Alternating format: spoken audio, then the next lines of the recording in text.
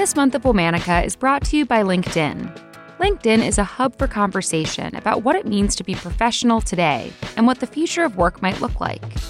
LinkedIn members are discussing the changing landscape of when, how, and where we work, and what it looks like when we need to take time away to focus on family or mental health. These days, more of us are feeling comfortable showing up to work as our full selves and encouraging others to do the same. Our needs should not stunt career development and growth. Instead, the workplace will improve as employees show up authentically on their own terms. Post your truth, show the world the authentic professional you, and join the conversations redefining professional on LinkedIn. LinkedIn. Welcome, professionals. Hey listeners, it's Jenny with another podcast I think you'll love, TED Talks Daily. Every weekday you'll hear new ideas on every topic imaginable, from artificial intelligence to how the war in Ukraine can change everything. One episode in particular that I thought you'd really like is the recent talk from creator, comedian, and actress Lily Singh. Lily gets into how women and girls are conditioned to believe success is a seat at the table, when really, we should build a better table. She's hilarious and not only shares intimate experiences from her career, but also offers ways we can build a more inclusive society, where girls are encouraged and empowered to do great things. Stick around after this episode to hear part of her talk, or head over to TED Talks Daily from the TED Audio Collective, wherever you listen. Hi. From Wonder Media Network, I'm Kate Kelly, and this is Womanica. This month, we're talking about innovators. These are women who helped shape the world we live in, from inventors to thinkers, whose decisions to explore new paths led us to where we are today. This episode is part of a crossover season with Ordinary Equality, all about the women whose work and activism contributed to the ongoing history of the Equal Rights Amendment. You can head over to that show to hear a longer version of today's episode and an interview with Pat Spearman herself. Today we're talking about one of the living torchbearers of the ERA. She may not have started her career fighting for the ERA, but she's become one of its biggest champions. She fought for Nevada to ratify it, and they did, 45 years to the day after Congress first passed the amendment. Let me introduce Senator Pat Spearman. Pat was born Patricia Ann Spearman in 1955 in Indianapolis, Indiana. Her mother was a business school graduate and executive secretary who later became a traveling evangelist. Her father was a veteran, Tuskegee University graduate, and electrician. They met as members of the Wings Over Jordan Choir, singing in large venues all over the country. Pat traveled with them, but they were traveling through a deeply racially divided United States. Most venues denied Black people from using the front door, so even the performers had to enter through the back. They'd often bring food and drinks with them, so they didn't have to patronize segregated and often dangerous restaurants or hotels between stops. In 1962, Pat herself came face to face with this reality. She saw a white man drink from one water fountain and spit in the other. When she went to drink from the one that he had, her mother had to stop her from drinking in the white-only fountain out of fear they'd be targeted. She was only 7 years old. When Pat was a teenager, her family relocated to Alabama, and she became one of the first students to integrate a local high school. She remembers racial harassment from other students opposed to integration, an experience that continued into her time at Norfolk State University of Virginia. Pat would later say these encounters lit a fire within her to fight back and make a difference. In college, Pat joined the ROTC and in 1977 joined the Army. When she enlisted, the Army was unwelcoming to women and entirely banned gay people from joining. Still, Pat worked in the Military Police Corps of the U.S. for 29 years. During that time, she became a celebrated lieutenant colonel.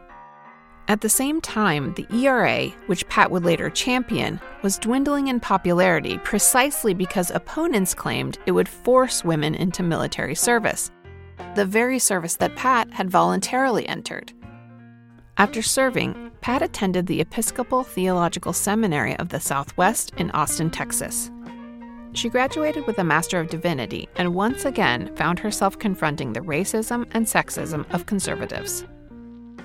When invited to preach, she was often introduced as the speaker rather than her proper title of the Reverend, and was even asked to stand away from her proper place at the pulpit. Pat remained undeterred. In 2005, she moved to Nevada and founded her own church, the Resurrection Faith Community Ministries. She served as pastor. In 2012, Pat began her political career by challenging Nevada State Senator John J. Lee, a two-term incumbent. He opposed abortion rights and same-sex marriage, issues Pat ardently supported. On the campaign trail, Pat was a force to be reckoned with. The combination of her formal speaking experience and her dedication to equality galvanized voters. She spent just 1/15 of the money her opponent did in the primary and won by a margin of 26 percentage points.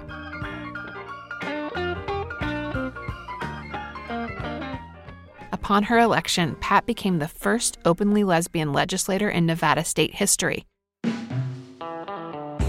She prioritized and continues to support legislation to promote equality, veterans, and energy, EVE, or Eve, as a nod to the first woman in the Bible.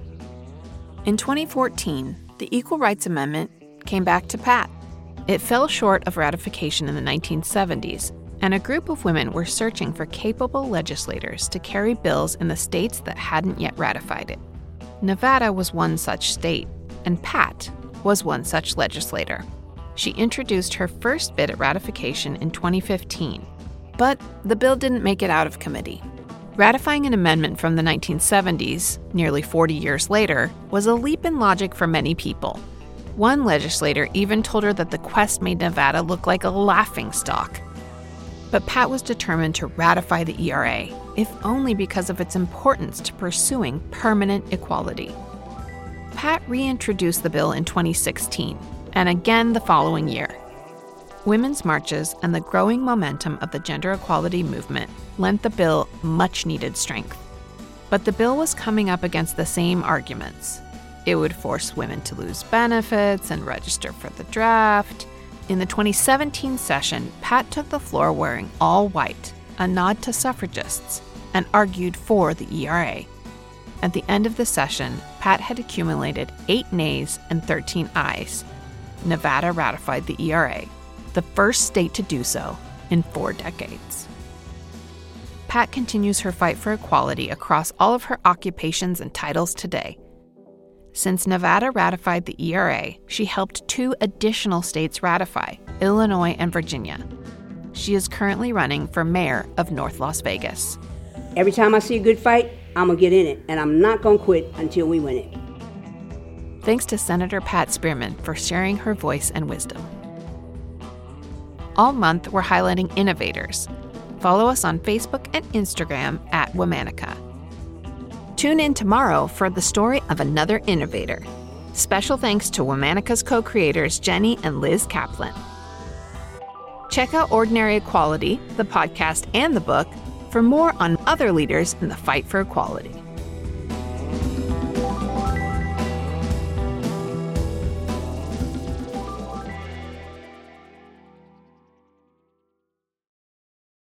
You see, my goal was always a seat at the table. It's what women are conditioned to believe success is. And when the chair doesn't fit, when it doesn't reach the table, when it's wobbly, when it's full of splinters, we don't have the luxury of fixing it or finding another one. But we try anyways. We take on that responsibility and we shoulder that burden. Now, I've been fortunate enough to sit at a few seats at a few different tables. And what I've learned is when you get the seat, trying to fix the seat won't fix the problem. Why? Because the table was never built for us in the first place. The solution? Build better tables. So, allow me to be your very own IKEA manual. I would like to present to you a set of guidelines I very eloquently call How to Build a Table That Doesn't Suck. I've been told I'm very literal. Now, right off the bat, let me tell you, this assembly is going to take more than one person or group of people. It's going to take everyone. Are you ready? Should we dive in? Let's do it. Up first, don't weaponize gratitude. Now, don't get me wrong. Gratitude is a great word. It's nice, it's fluffy, a solid 11 points in Scrabble. Okay? However, let's be clear. Although gratitude feels warm and fuzzy, it's not a form of currency. Women are assigned 10% more work and spend more time on unrewarded, unrecognized, and non-promotable tasks. Basically, what this means is all the things men don't want to do are being handed to women. And a lot of those things largely include things that advance inclusivity, equity, and diversity in the workplace. So hear me when I say, a woman shouldn't be grateful to sit at a table. She should be paid to sit at a table. Especially ones she largely helped build. And a woman's seat shouldn't be threatened if she doesn't seem grateful enough. In other words, corporations, this step involves a woman doing a job and being paid in money, opportunity, and promotion, not just gratitude. And women, yeah, go ahead, live it up, live your life.